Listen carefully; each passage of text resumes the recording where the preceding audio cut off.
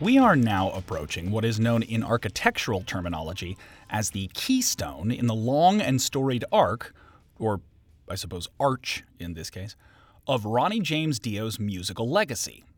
The keystone is the apex of the vaulted arch, and the final stone to be set in place, which allows the entire structure to bear weight.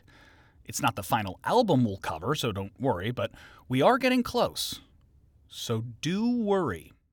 And the reason I think it's useful to view Dio's solo debut as the keystone or capstone of his career is because, like the final piece of an architectural vault, its existence gives purpose and meaning to the placement of all future and subsequent stones, which make up the long, slow curve of the construction as a whole. For example, I imagine that anyone listening to the first Elf record in 1972 would have a hard time predicting what the first solo record from Ronnie James Dio would sound like.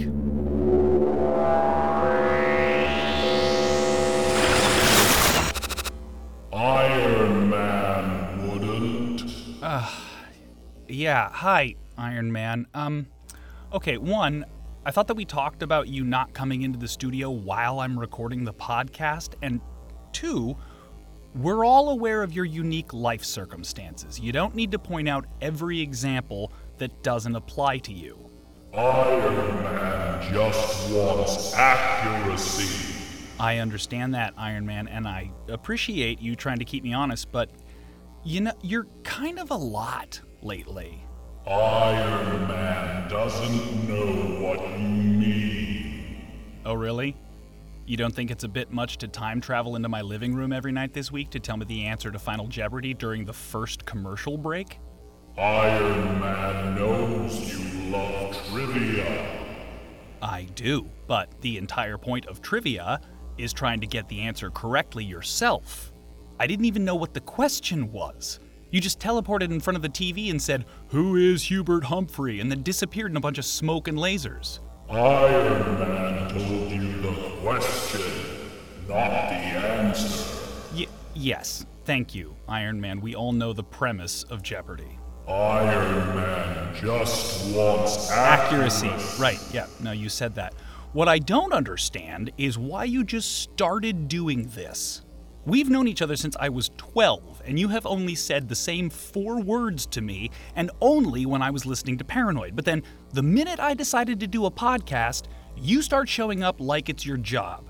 You know, it's a lot of work to edit you out of every episode, and it's just weird, because you've never been a problem in the past. Previously. You've never been a problem previously, is what I meant to say. Iron Man thinks you sound chronophobic. Okay, all right. Look, I know you don't probably understand this. I don't know if you have, discrimination resolved in the future, but when you say things like that in 2024, you actually make it harder for people who face real discrimination to be heard and taken seriously, okay? Chronophobia is not a real thing. Iron Man is part of the LGBTQIRONMAN community. No, you're not. And now you're starting to piss me off because you're talking about people that I love. Okay, those are my friends and family, some of whom are among the most vulnerable members of our society. You are a 14-foot-tall juggernaut from the future made out of pure steel. You're literally the most invulnerable member of our society. Excuse me, Iron Man? I'm still speaking. You see? This is why nobody helps you. We all appreciate what you did for the future of mankind, but I think that great magnetic field also turned you into a real dick. Remember when I tried to take you to MoMA after season 1 of the podcast? The Modern Art Museum, remember that? Iron Man was frisked. Yes, you had a little bit of trouble getting through the metal detectors, but they eventually let you in. And then you refused to look at a single painting. You just stared at the world. Iron Man doesn't get postmodernism. No one does.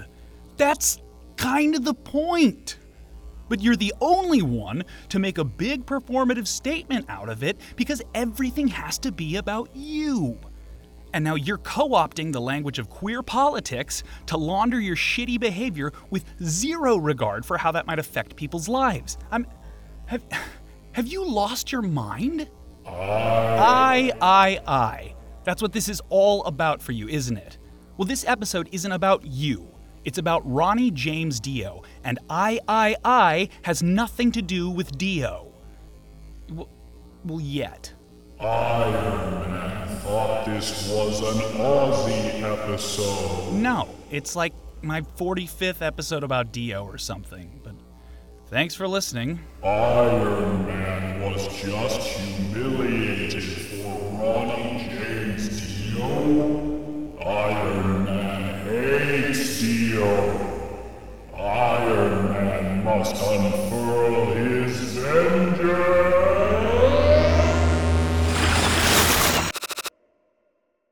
So, I might have gone too far there. Oh my god, did I just inadvertently cause Iron Man to kill the very people he was sent here to save? Fuck yeah! That is so metal, so to speak. I still don't know if that's iron or steel, though. I've heard both. And I'm pretty sure those lasers don't actually do anything. I think he just added them for effect after the fact. Anyway, he'll get over it. But if he doesn't, thanks for listening. As I was saying before, accurately predicting what a solo Dio record would sound like after hearing the first Elf album would be basically impossible for almost anyone. Fucking Iron Man. But with the benefit of hindsight and Dio's first record as a solo artist as our keystone, a song like Nevermore that I featured in part 2 of this series suddenly springs to life as the first clear evidence of his future musical trajectory. And in the same way that the past is illuminated by reflected light from the present, so too is the future brought into clearer focus from the vantage point of our current location on the timeline, which is 1983. Dio's 9th studio record, Holy Diver, falls just before the midway point of his 20-album discography and points not only to where he has been and where he is going, but also the musical home to which I think he always wanted to return. And I say that because, as this is the beginning of Dio's solo career, it's an enormous inflection point for him as an artist in ways that are both fantastic and something less than fantastic. Much as I love and appreciate the 10 albums Dio made as a solo artist, there is a noticeable change in the character of his musical project after he leaves Black Sabbath.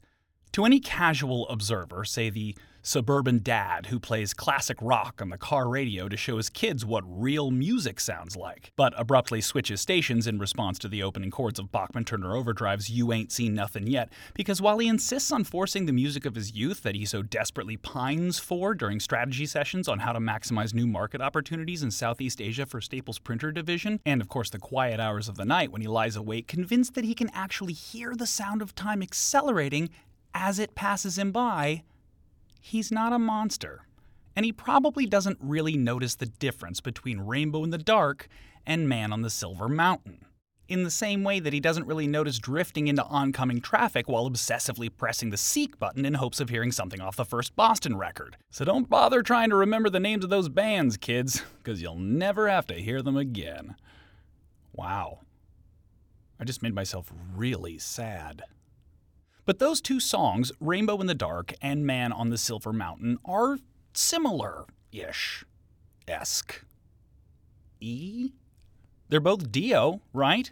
Both more or less live in the world of the fantastical or mythological and employ the eternal symbols of nature to represent subtle shifts in the various states of human consciousness, or as the esoteric aphorism teaches us, as above, so below. But for those of us for whom Dio is not just the other guy from Black Sabbath or Rainbow, the difference is naggingly conspicuous. In Ian Christie's book, Sound of the Beast, which I bought last year for the explicit purpose of using on this podcast, thanks for finally pulling your weight around here, Ian, I think he gets, well, straight to the heart of just what changed from Mob Rules to Holy Diver.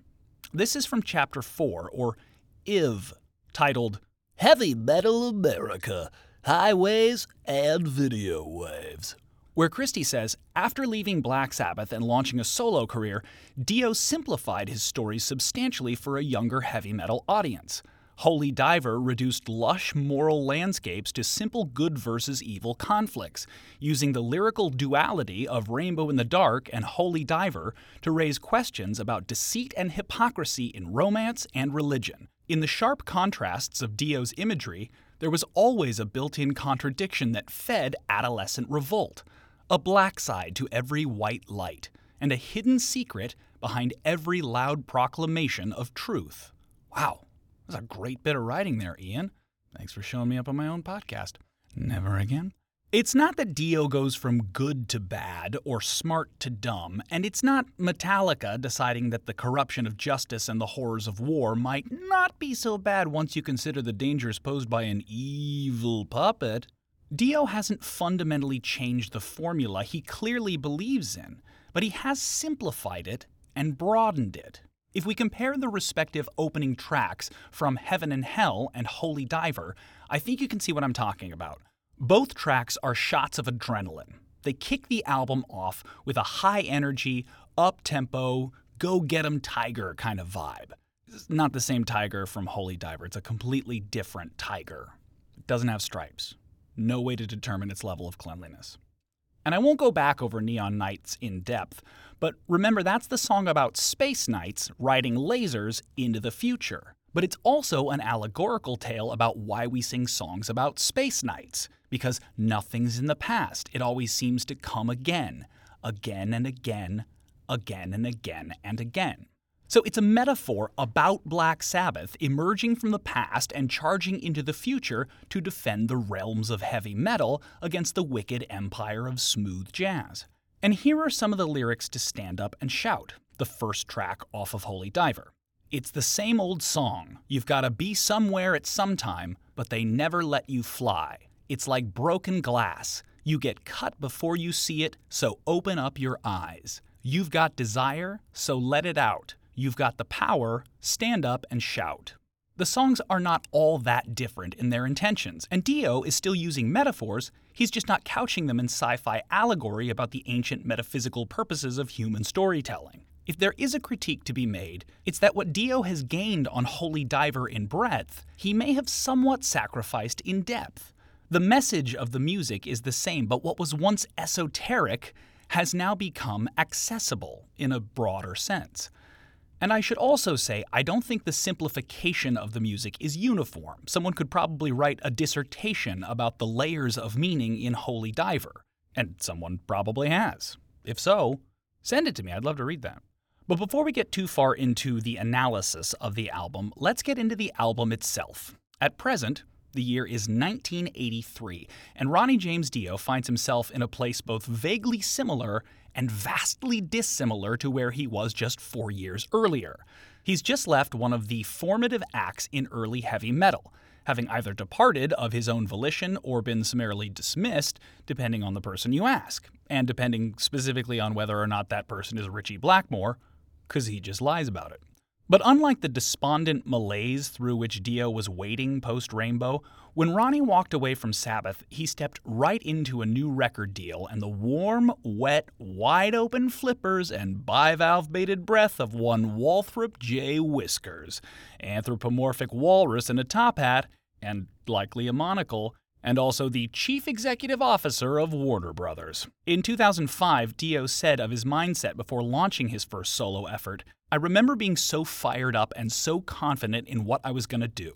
It wasn't a matter of trying to match the standards of Rainbow Rising or Heaven and Hell, but I still felt extremely confident that I could create a great album of my own." Boy, were you right. He got a 5-finger discount on Vinny Appice when he bounced on Sabbath and, for bass duties, turned to the masked mercenary behind a coup in West Africa that secured mining operations for former board member of Wayne Enterprises John Daggett, and who, in 1976, when asked if he was interested in joining Rainbow, replied, "Yes, the rainbow rises." Jimmy Bain.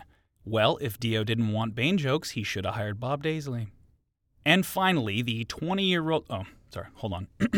And finally, the 20-year-old former guitarist to Sweet Savage and future guitarist to Whitesnake. And from the third largest city in Northern Ireland, Lisburn. The fighting phenom, the magnificent mech, the excuse to try doing an Irish accent on the podcast. Dude looks like a lady, but he's not. It's Vivian Campbell. So, the lineup was set. Dio initially reached out to Martin Birch, who produced both Dio's Sabbath records, but he was off producing songs about the Crimean War or Beowulf or something for Iron Maiden. So Dio ended up producing the album himself. As if he didn't have enough pressure already, if this album tanks, Ronnie James Dio will have been fired from both Rainbow and Black Sabbath and immediately driven his solo career into the dirt at age 40, just as the metal landscape is shifting once again, this time into a binary war between thrash and glam. And he can't really pick either side. He's not pretty enough or young enough for glam, and I can name the thrash bands with operatic virtuoso frontmen for you right now. There you go. That was the entire list. He could also tread water and just make Mob Rules 2 Revenge of the Fools. But who are you gonna get that can out-Iommi Butler, Iommi and Butler? Not no one, son. And of course, Dio is now his own entity, so at this point in the chronology, it's also possible that he takes an artistic left turn after discovering he's lactose intolerant and releases a folk rock album under the name Dio Milk. I said it's possible. Let's not start developing an aversion to the absurd 2 seasons and 8 episodes in, alright? You're all unindicted co-conspirators at this point as far as I'm concerned. Considering the many various paths that led to disaster at this point, what Dio does is absolutely astonishing. After 26 years in the music industry, going from doo-wop to beat rock to honky-tonk, Ronnie James Dio somehow lands at the front of a proto-metal hard rock band, makes a trilogy of stellar albums, one of which becomes an all-time classic of the genre and spawns a new subcategory known as power metal. Then grabs his booster seat, hops behind the wheel of the OG metal outfit's caddy, and peels out of the parking lot, dropping gold and platinum records in his wake. And on May 25th, 1983, with a new backup band and a butt truck of confidence, Ronnie James Dio launches his solo career with a self-produced album that redefines traditional heavy metal in the 80s. Goes to number 13 in the UK and number 56 on the US Billboard charts, including 2, count them, 2 top 40 singles. The album is certified platinum in 1989, and 2 years ago, in 2022, it earned a second platinum certification, a feat that to this day eludes every album that Dio made with both Rainbow and Black Sabbath. Oil up that tiger saddle. Strap on your snorkel, Candace. It's time for Holy Diver.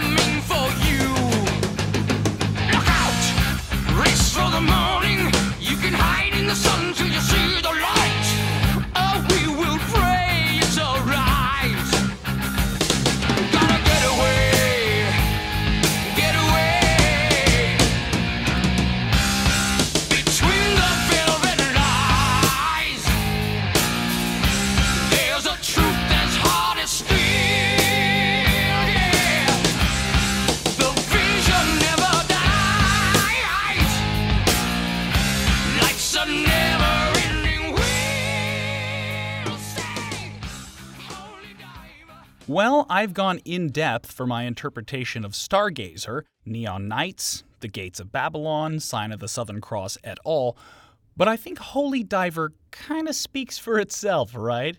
I mean, ride the tiger, you can see his stripes, but you know he's clean. Oh, don't you see what I mean? Oof. Do we ever? That could not be more clear, but you know what? I'm just going to let Dio explain it anyway, because I'm a little bit worried that if I go first, it's going to be, too accurate.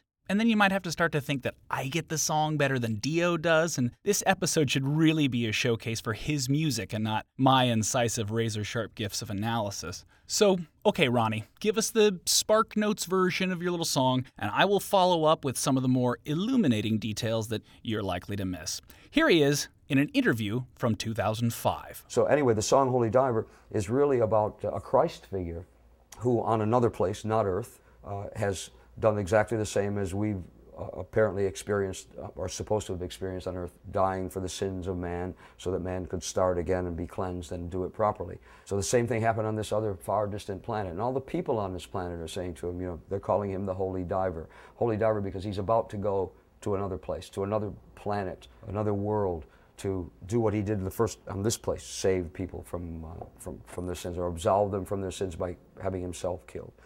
And the people are saying to him, don't go. It was meant to show just how selfish humanity is. That this one form of humanity on this one world said, no, don't go down there and save anybody else. Stay here. We need you. You're ours. That's what that was about. So I didn't even listen to that clip just now, because he's not going to tell me anything that I don't know. But I was just reading my copy of the Bible that I keep on Google, because my intuitive sense of the song is that it's really a story about a Christ figure that takes place on a far distant planet. So, plant? Oh, no, planet. I just didn't write down the E because he was talking kind of fast. I was thinking kind of fast when I was copying it down. When I was copying down my thoughts on what Dio might have said in that video, which I had on mute. But if I had to boil it down to one sentence, I think Holy Diver was meant to show how shellfish humanity is. Yeah, people are crabby. I mean, you talk to them and they just clam up. Or they're just cray-cray. Fish. Some have really big muscles, and some, like Ronnie James Dio, are just shrimp. And that's why it's called Holy Diver. Well, you stuck the landing on that one, Quinner. One final note, I think it's fascinating that the song is so resonant considering it doesn't actually contain a chorus. The runtime is dominated by the verse and broken up with two different bridges, one of which contains some of my favorite Dio lyrics of all time. And you can say them with me if you like. Between the velvet lies, there's a truth that's hard as steel. The vision never dies, like some never-ending wheel. Ooh, I liked your vocal phrasing on that. It is unique while still honoring the original interpretation. Well done. There's a recent memorial documentary to Dio, and the title, Dreamers Never Die, is taken from his fourth solo album, Dream Evil, off of the song I Could Have Been a Dreamer. It's a great film and very much worth the watch. Thanks to Jesse, the delivery guy, for the recommendation. He's my friend on Twitter, and he has his own podcast called Riffwiser, where he plays and analyzes a variety of guitar riffs. It's very different from this podcast because what he does really requires talent. But while I was watching the film, I just kept wishing that they had instead used the lyric I just quoted, specifically, "The vision never dies." And I'll talk more about that when we get to our next and final episode in the series, but I just wanted you all to know that I have the best ideas. But back to reality. Oh, there goes Rabbit. Holy Diver, as I mentioned before, was one of two singles to break into the top 40 in the US, and in March of last year was chosen by Rolling Stone as the 9th greatest heavy metal song of all time. See?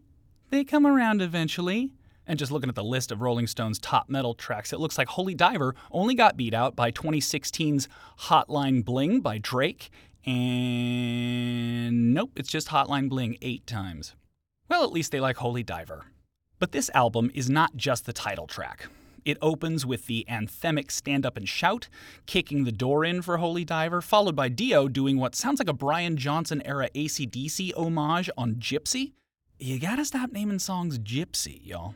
Caught in the Middle, despite its really poppy chorus, is a great track with a fantastic bridge into Don't Talk to Strangers, which seems to be a fan favorite, but I don't really get that. It's a solid song, but people talk in superlatives about it, and I just don't love it that way. I love it more like a sister, you know? We're good friends, but she's just too ugly for me. Straight through... What? These words come out, and it's just like they're daggers, but their daggers are stabbing me. Straight Through the Heart is a fucking killer and sounds like what Ozzy was going for with a lot of the material on his Jake E. Lee albums, but I like this much better than most of that.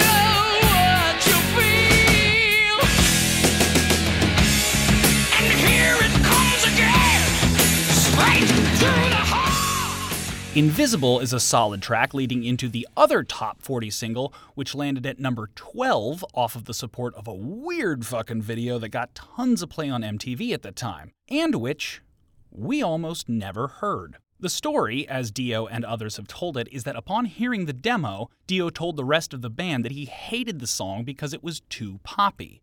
I guess I didn't play him the demo for Caught in the Middle then. But fearing that the song would alienate a lot of his fans, inviting criticism that he had sold out, Dio grabbed a razor blade and attempted to destroy the tape. Luckily for us and him, his bandmates convinced him to let the song live another day. But as I was saying before, I think this story points to where Dio's heart really was and really wanted to be. He had watched Ritchie Blackmore destroy the band and the legacy he built to chase pop singles like Since You've Been Gone off of his first post-Dio album with Rainbow, Down to Earth. Since you've been gone, since you've been gone, I'm out of my head, can't take it. Could I be wrong? But since you've been gone, you cast a spell, so break it.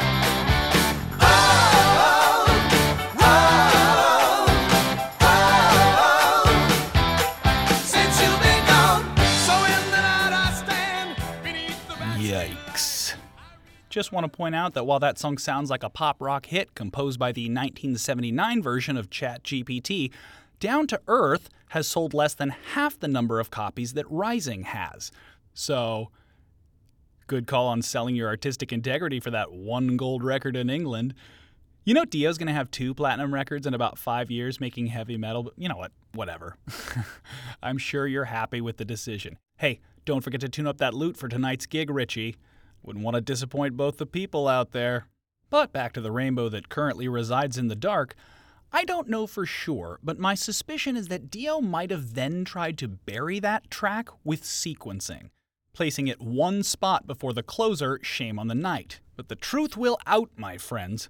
And while now is when I would usually play it for you, I want to do something different for this track. If you're listening to this podcast, you've likely heard Rainbow in the Dark before, like often. And I think my job is to try to frame or illuminate material you may be familiar with in a new way, says the guy who just played Holy Diver for you.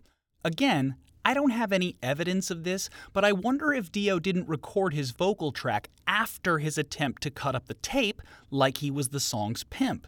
Because, wow, what a terrible way to describe something. Because A few weeks ago, I listened to the isolated vocal track for Rainbow in the Dark, and Ronnie James Dio is singing this song so fucking hard that you can almost feel him trying to strangle popular music to death in the booth. Hey, 2 for 2. All right. So take a listen, and you can go ahead and hold your breath now because you're gonna need it. When there's lightning, you know it always brings me down. 'Cause it's free and I see that it's me who's lost and never found. I cry out for magic. I feel it dancing in the light. It went cold, lost my hold to the shadows of the night. No sign of the morning coming. You've been left on your own like a rainbow in the dark. You're just a picture. You're an image caught in time. We're a lie. You and I, we're words without a rhyme. There's no sight of the morning coming. There's no sign of the day. You've been left on your own like a rainbow. Like a rainbow in the dark. Yeah, yeah. You're a rainbow in the dark.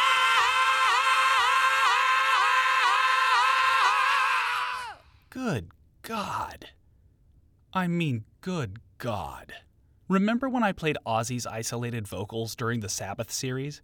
Oh, okay, well, I do because I thought it meant a lot to both of us, but clearly I have more invested in this relationship than you do. Ozzy sounds like someone opened a portal to another realm, and now there is a mumbly alcoholic cryptid telepathically downloading a vocal melody into your face. Ozzy's voice is wholly otherworldly. Dio, by contrast, sounds to me very much like a human, but he also might be the human that opened that portal in the first place using nothing but his voice. If you close your eyes, it's like you can imagine him rending the space-time continuum with that sound. It's just so powerful. And as for its meaning, I don't know. Yes, I clearly have the authoritative interpretation of Holy Diver as a movement for mollusks, but Rainbow in the Dark? I just don't know. There are a lot of interpretations out there. Some say it's about his tumultuous relationship with his wife Wendy, as the couple would soon separate but never divorce. Some say it's a song written for Dio's friend and the frontman for Judas Priest, Rob Halford, as an allegory about the struggles of living a life in the closet, or a rainbow in the dark. And there are many others. But when researching Rainbow in the Dark, one interpretation stood out amongst the rest and captures not just the meaning of the song, but the sprawling emotional mosaic that it curates for any listener. This comes from a man who needs no introduction, but I'll do my best. Charles from Lancaster, California, whose penetrating and profound commentary can be found about halfway down the comment section of what is one of our greatest musical resources in modern times, songfacts.com. This is an absolutely real comment, and I'm going to read it for you verbatim. Charles from Lancaster, California, on Ronnie James Dio's Rainbow in the Dark. Here we go. Rodney's lyrics expose something deep within. Yep. There was a constant search for greatness that he could not comprehend. Rainbow in the Dark, what a profound statement. A sign given to man by the Creator, and a manist's purpose trapped in the abyss of Rodney's soul. I shit you not, this is 100% real. I know his keyboardist, that were at his bedside when he died. Dio's last gesture on earth was one where he finally heard the call to heaven and acknowledged his merciful Creator. 100% true. Then fell back with a smile and a wave, then passed into his true destiny. I mean, Charles from Lancaster, California clearly knows Rodney better than almost anyone. Doesn't it just sound like Dio to recognize the very moment of his death and then just go out with a smile and a wave? Who is he waving to? Were the people present at his death across the room at the time? Did he need to get their attention like Bernie Sanders at a debate? Excuse me. I am once again asking you to please come closer while I am dying, so that when I do, the millionaires and billionaires in this country don't swoop into the room and steal my coat. It just rings true. Yeah, so true. So that's Rainbow in the Dark. And if you recognize the keyboards on that track, you actually didn't. There was no keyboardist in the band yet, so the person you hear playing on the album is Ronnie James Dio. Yeah, could we give Ronnie one of those harmonica necklaces like Bob Dylan's got, but put some cymbals, in between his knees there? Yeah, so he could bang them. Maybe an accordion? No, 3 accordions, and he could juggle them while he's producing and singing his songs. Give him something to do. Anyway, the album closer, Shame on the Night, is such a Sabbathy tune. And while Dio has said explicitly that he did not want to just continue what he created with Sabbath, the parallel is unmistakable to me. I think Sabbath is where his heart had been for the last 4 years, and he probably just couldn't help coming back to that sound for what he thought was one last time. And maybe that's the case. Again, I don't know. And now, friends, beautiful mother punchers, Charles from Lancaster, California, it's time to take a break. But when we come back, we are going to talk about the follow-up album to Holy Diver and do a quick rundown of the next 4 solo records before we close out the B-side and head on to the final episode in our series on Ronnie James Dio. But we're not there yet. There's plenty of Dio left to cover, and I just know that as we do, somewhere, he's smiling and waving at us like we're his server at Olive Garden and he needs a refill on his Dr. Pepper. Excuse me. I am once again asking you for a refill. I am literally dying for another Dr. Pepper. I don't know. Hey, your guess is as good as mine, okay? When we come back. You watch the faces, you see the traces of the things they want to be, but only we can see. They come for killing, they leave it still, it seems. The crowd is left behind. Oh, can penetrate your mind. But sail along, sing a song, carry on. 'Cause we rock, we rock, we rock.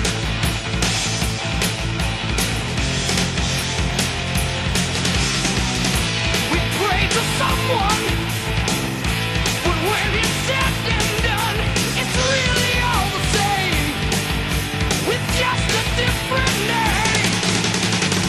So many voices, all giving choices. If we listen, they will say, oh, we can find a way. But we'll sail on, sing a song, carry on. 'Cause we rock. Hot on the heels of Holy Diver is Dio's second solo record to go platinum, The Last in Line. I already played the title track at the end of the A-side, and the album opener, We Rock, just now during the show break. The album sequencing fairly closely follows a pattern set by Holy Diver, an up-tempo face shredder, followed by the album's epic, chugging centerpiece, the title track, and first single, which was a top 10 hit in the US rock charts, and so on and so forth. In fact, all 3 releases, including We Rock and Mystery, land in the rock and singles charts in both the US and UK, except for The Last in Line, which didn't resonate as well in England because most of them have no idea what a line is. What's a line? I think it's what he calls a cue. Why doesn't he just call it a cue? Why do they call it herbs and not herbs? Well, what do they? Because they don't pronounce all their letters like we do. Now let's go, or we'll be late for our appointment in Worcestershire. Like its predecessor, The Last in Line is an album chock full of great tracks. It tends to get less love than it should, but Holy Diver casts a long shadow, and regardless, it is Dio's highest charting solo album, going to number 4 in the UK and number 23 in the US. Dio picks up a proper keyboardist this time in Claude Schnell, who sounds like a sympathetic minor character in a World War II film about an American platoon who captures a pair of Nazi soldiers that also happen to be identical twins. And now the GIs have to reckon with the moral ambiguities of what to do with the siblings when one, Jonas Schnell, is a Hitler devotee and true believer in the cause of the Third Reich, while the other, Claude Schnell, seems only to care about saving the lives of the innocent civilians and those he loves, no one more so than his deluded and menacing twin brother, Jonas. But he's not, he's just the keyboardist on Last in Line. Keyboards have been part of Dio's musical vernacular in the past, and thankfully they don't yet smack of the 80s cliche that I think Van Halen really kicked off with 1984, but they soon will.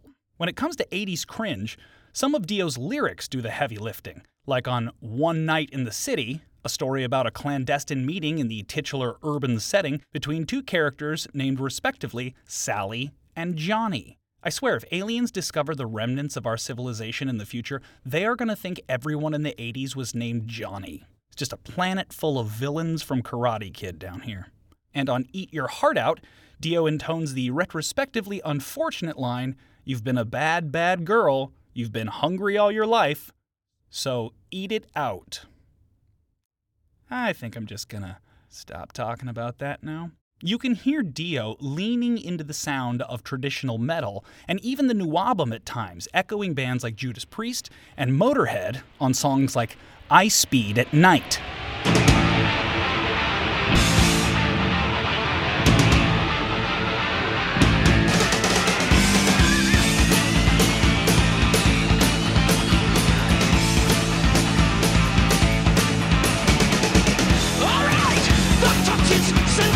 Through the brain, that's whiter, but brighter than the flame. No shadows, just whispers in the wind. No faces, just places to begin. Oh, I just come seeking pleasure. I hate the light, I speed at night. At night. Alright. But you can also hear the softer edges of hard rock creeping in on the third single, Mystery, which I hate and don't want to play on my podcast.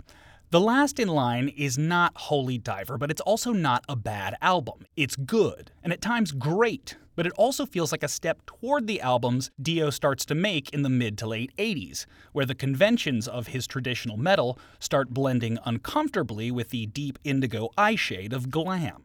After The Last in Line, Dio releases Sacred Heart in 1985, his final solo album to achieve gold certification, likely dragged across the finish line by the strength of his previous two releases because it's not good. And worse yet, if The Last in Line takes a Dio-sized baby step toward the hard rock tendencies of glam, Sacred Heart takes one giant leap in Kiss-size lifts for mankind. The second single, Hungry for Heaven, is drenched in synth, and its predecessor, titled Rock and Roll Children, is titled Rock and Roll Children, joining the album opener, King of Rock and Roll, on my list of things that are slowly and steadily giving me cancer.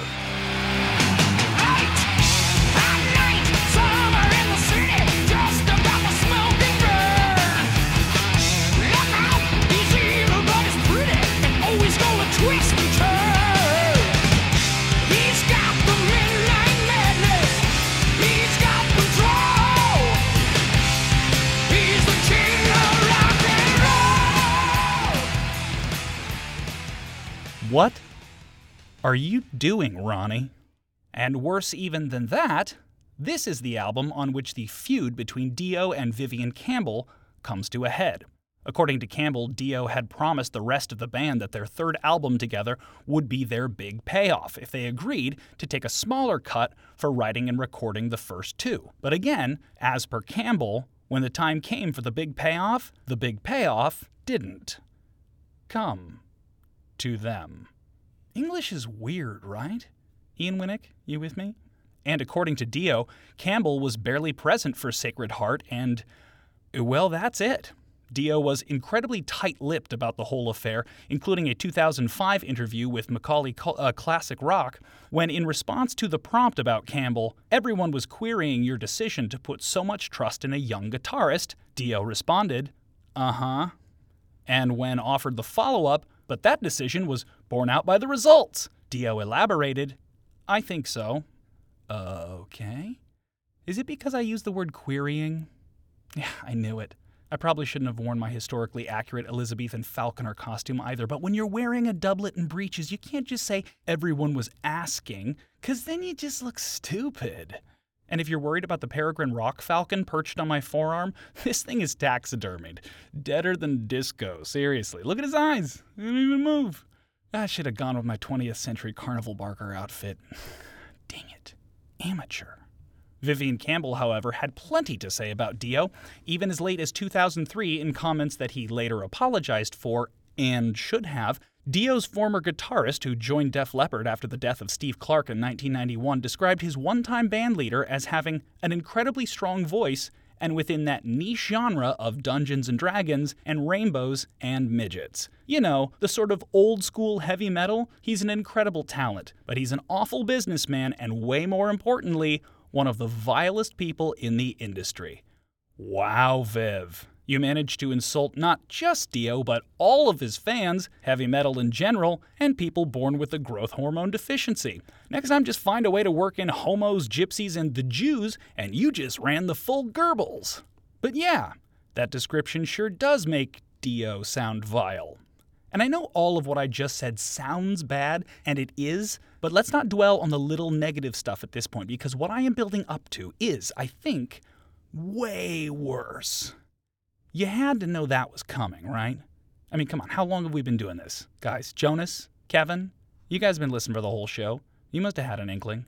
One of my favorite things that has ever been written down is a famous quote by the frequently misunderstood and sometimes dangerously misappropriated German philosopher and guy who legit fell in love with a horse before dying in a puddle of his own crazy, Friedrich Nietzsche, who said in his 1886 treatise on morality, Beyond Good and Evil, "One who fights monsters must be careful not to become a monster himself." And the reason that this quote seems particularly apt at this point in Dio's story is that Dio, like most musicians in the 20th century, was fired from the band Rainbow due to the exponential expansion of a former bandmate's ego. And 4 years later, Dio would again be fired or willingly leave Black Sabbath for not dissimilar reasons. So as Dio charts his own course with what is no doubt an astronomical chip on his relatively tiny shoulder over that very issue, Nietzsche's quote now becomes tragically prescient for him. According to an interview Vivian Campbell did with Interactive Guitar, during Holy Diver and The Last in Line, the band members were in the studio for the entire recording process. But when it came time for Sacred Heart, everyone just showed up, recorded their parts, and left as soon as they were done. Dio's mood had turned incredibly dark as he was going through a separation from his wife and manager Wendy at the time. Partway through the tour for Sacred Heart, Dio fired Vivian Campbell and replaced him with American guitarist and bipedal Labrador Retriever Craig Goldie, who apparently Dio felt was a very good boy. 1987's Dream Evil would be the final Dio album to feature Vinny Appice until 1993's Strange Highway. And having rediscovered the power of fear, Dio summoned the strength to defeat Jimmy Bain during the recording of 1990's Lock Up the Wolves, ultimately quoting Bain's words back to him with, "Tell me what the bass line is, then you have my permission to die." At least until the release of the Magica album in the year 2000, when I think it's fair to assume that we'll all get a fresh new batch of Batman jokes. 1990's Lock Up the Wolves was for me a surprisingly cool album. It's very dark and unexpectedly bluesy because, sans Dio, it is an entirely new lineup. Every member of the original Dio band has either left or been fired, and the reason I'm not covering any of these records in great depth is because after Sacred Heart, Dio's popularity starts to plummet. He's producing albums that still manage to find their way into the charts, but this is where he begins to chase the musical trends in metal rather than sparking them. And you can hear that transition happening in real time on songs like All the Fools Sailed Away on Dream Evil, in which Dio emulates the model of bands like Poison and Motley Crue, dipping a toe into the mascara-lined pools of glam with what is ostensibly a power ballad. It's your one great chance for a miracle, or we will disappear, never to be seen again.